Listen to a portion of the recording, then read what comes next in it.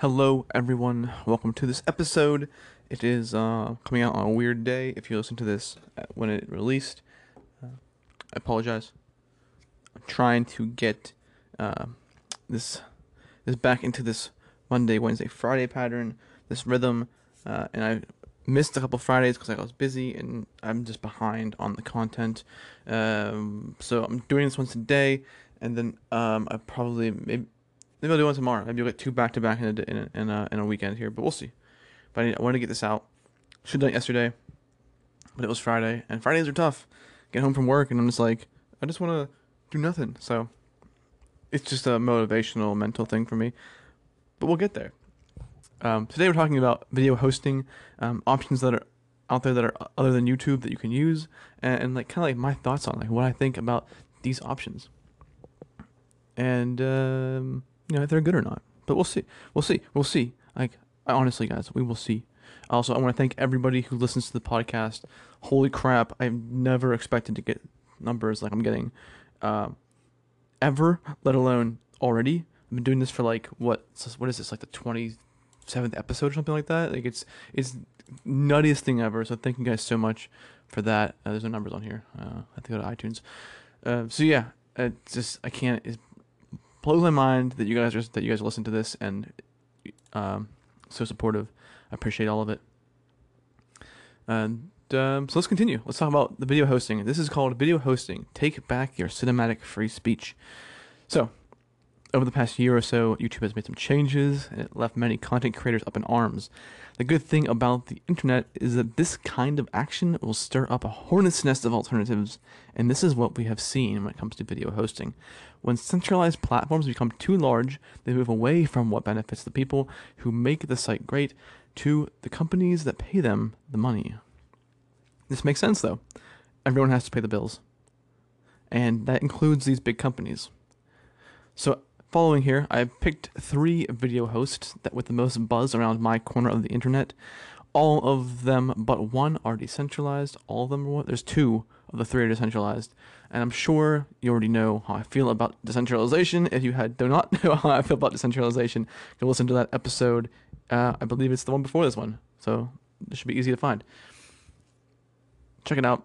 It's good. It's actually, thanks everyone who listened. It's one of my better listened to posts. I think it's either second or third in the number of listens on that, so that's crazy. Thank you so much.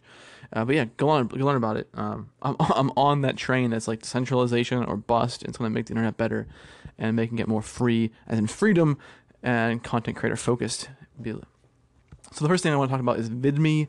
Vid.me is a centralized platform like YouTube. What is of interest is how it mixes in this Patreon-like service where the creator can set a monthly price. They can upload videos that only their paying subscribers can see.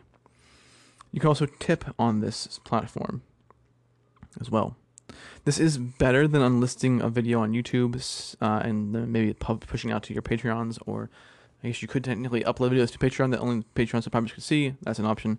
But this is all in one place. So like in the YouTube example, if this unlisted video URL gets out, anyone can watch it. Whereas on Patreon, it's another, it's somewhere else, and you have to upload somewhere else. It's kind of a hassle. It can be. And this isn't how VidMe does it. You can upload a video and set it subscribers only, and it'll be that way forever. You could probably change it, but I never did that, so I don't know for sure.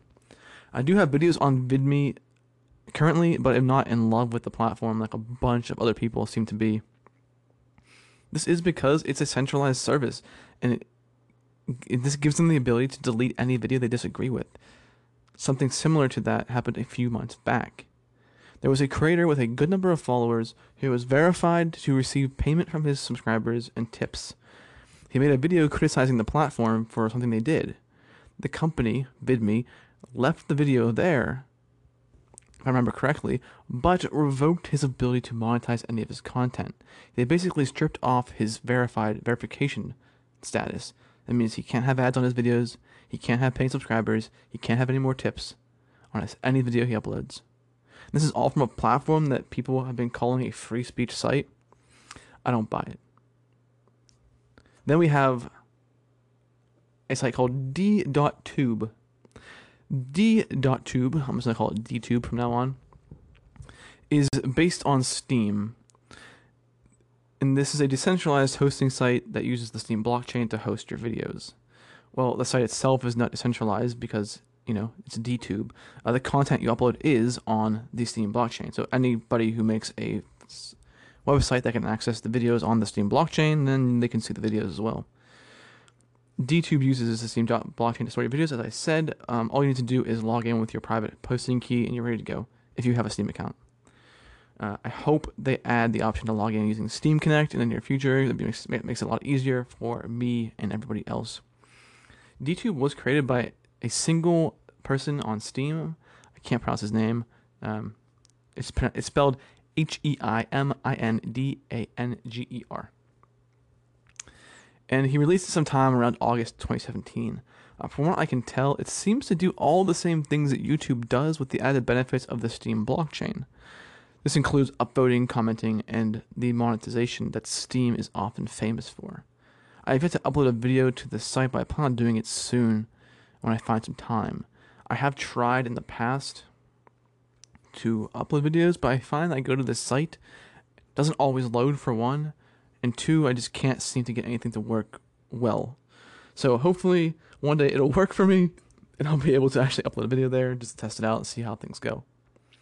So it turns out I do have more than 3 platforms here on my list. I have 4. It also is LBRY, or LBRY. This is very much like DTube because it's a decentralized medium for sharing, decentralized medium sharing platform. The difference is that there is no limit to the type of content you can create, much like a library. And they have an app. Their app is available on all major platforms and operating systems with a relative ease. You need this app to get the content, to see the content. As of now, I do remember hearing the CEO, I believe, or the founder of this startup, saying their goal is to get so you can watch videos in the browser without the need for the app. But right now you need the app.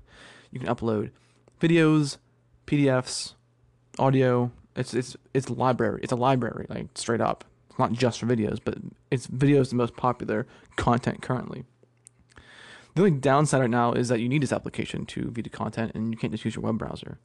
And this is going to cause some hurdles for people that don't want to have even the slightest learning curve at all when it comes to consuming information. You can do all the same things you can on YouTube, and they have their own way to make money on your content. So instead of relying on advertisers on YouTube, people can pass you an upvote like DTube, but they can it's not like DTube where the upvote gives you the Steam currency. This is where you can charge for your content on LBRY. You can charge so many LBRY credits to consume your content, and this seems to be working well. And many people enjoy the platform. I upload all of my content for free online. I do not ask for anything in return. All I say is that, hey, if you want to support, there's a Patreon, and or if you want to send me Bitcoin, it's fine, whatever. So I would never do that. I would never set a paywall for my content. This is actually the way a place called PopChess works as well. I have some videos on PopChess, but I don't particularly want to, they make me set a price to watch the video. It's like, okay, the person can watch the first 10 seconds of your video for free, and then they have to pay this, 5 cents in Bitcoin for you to watch the rest of it. I'm just like, I don't want to do that. I want it to be free, and if the person finds enough value in it, and I like what I do enough, and that they are so compelled to give me Bitcoin or become a subscriber through Patreon, that's great. But there's content that needs to get out. I do this because I like creating content. So being forced on PopChess to put a price on my content is just kind of weird to me, and I don't want to do that. And then when we get to my favorite option, this, everybody, is known as BitChute. BitChute is awesome. It's awesome, guys. It's a decentralized service that does not need a blockchain to do the magic internet stuff. And as you know from the previous episode, if you listened to that, not all decentralized platforms need to have a blockchain, nor should they. I mean, let's be serious. There's no reason for a video hosting site to be on a blockchain. What this does is peer-to-peer. So, there's a quote from BitChute. It says, BitChute is a peer-to-peer content sharing platform. Our mission is to put people and free speech first.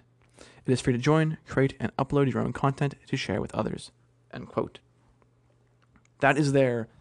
It's on their site at the bottom next to the About section. And it's, as far as I can tell, this is like 100% what they're doing. The bit in BitChute does not refer to Bitcoin, but instead it is a hat tip to the BitTorrent network, or to BitTorrent itself. They are using WebTorrent to get the videos to your browser with the ability to stream them. Otherwise, you have to download each video to watch and play them with another program. And this is just a hurdle or a hassle that you really don't want to deal with. If you're using the Brave browser, you're going to have to download the video to watch it. I don't know why Brave won't let me stream it through WebTorrent, but Firefox lets you stream through WebTorrent. Chrome does. I've not tried Safari, but if you're listening to this, you probably don't use Safari anyway. Maybe you do. No hard feelings. It's fine. Just pick something else. Anyone can set up a torrent server and tie into this network, which is cool. And everyone should. The more the better. The more the merrier, right? Each new server that someone adds to the network makes the decentralization even stronger. This leads to a smaller chance that a video would get wiped off the internet against the creator's will. While setting up a node on the network is a nice learning curve, you can leave that to us nerds if you don't consider yourself one to be. Anyone can go to BitChute's site and watch videos just like they would on YouTube. This is a peer-to-peer networking at its finest. BitChute.com. As I record this, BitChute does not have monetization, but they did mention in their frequently asked questions section that they do plan to add this in the future. I don't know how they'll implement monetization, whether it's ads or subscription services, but we'll see. That is the only downside that I see with BitChute, and it's only for the creators. Everything running is great in Chrome and Firefox. You don't need a special application like Library. You don't need to worry about someone taking down your content because you said, oh, BitChute's poopy. Because they can't. They can't. That's why BitChute is underrated, undervalued as a video hosting platform. And I believe everybody should go check it out. Make an account, follow some people. If you want to find my content, basically what you're getting is this content in video form. It is a few weeks behind because I kind of fell out of sync with that. Because making videos is all time-consuming effort. I have to sit down, record the video, basically say the things I just said now in a video. And to make it a video, I have to, make it worth the time. I should be showing images that on my screen and all that stuff.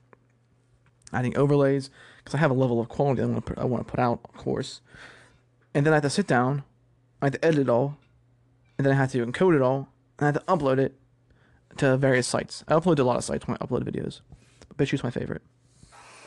So it takes a long time. Like I can sit down and record this podcast in what is this right now? Like 12 minutes, 55 seconds, like 15 minutes a day to record a podcast off of content that I wrote for Steam.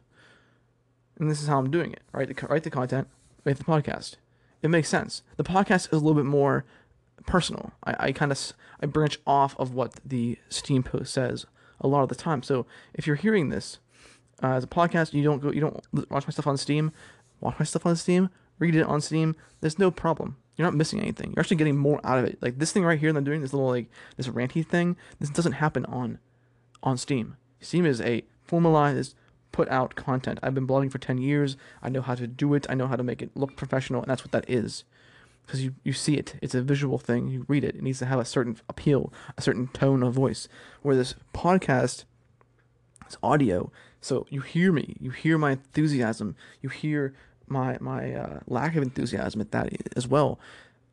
I can get a little more personal with this, which is why I love podcasting. But video is for me, video is like a mixture between the curation of my content on Steam mixed with this podcasty thing, where it's like, okay, like the video I have to be formalized. I edit it. I cut out all the weird parts that sound stupid to me.